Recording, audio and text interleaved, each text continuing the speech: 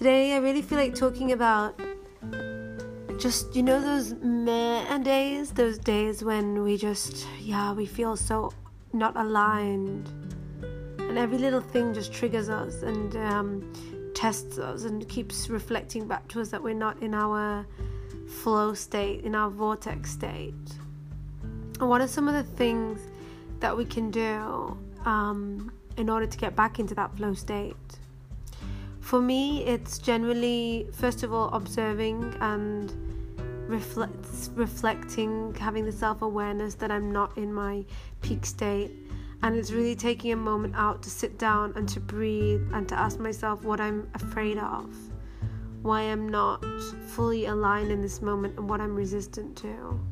And I generally find there is some stress, and the stress is always of feeling like we're going to lose something, or something's going to go wrong, or it's a really ancient feeling, a feeling probably that stems back from childhood, when we go back to the source origin, some stress that comes from that place.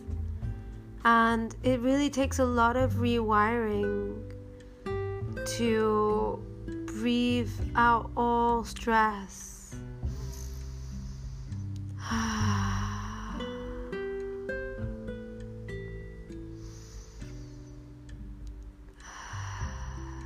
And allow whatever affirmations come up for you to just come up naturally. For me right now in this moment, it is the affirmation of I am safe,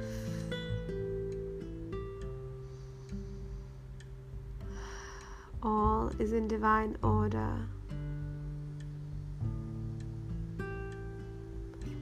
all is always working out in my favor.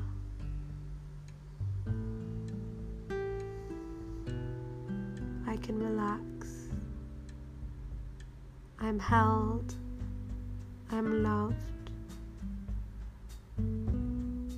I'm nourished.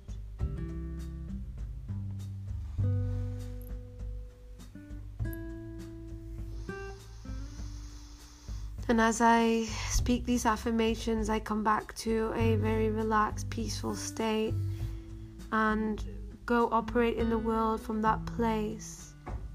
And all feelings of meh or not feeling good or agitation or stress slowly just drop off as I come to my center and remember that is the place, home, that is always available, always there in every moment to reach to.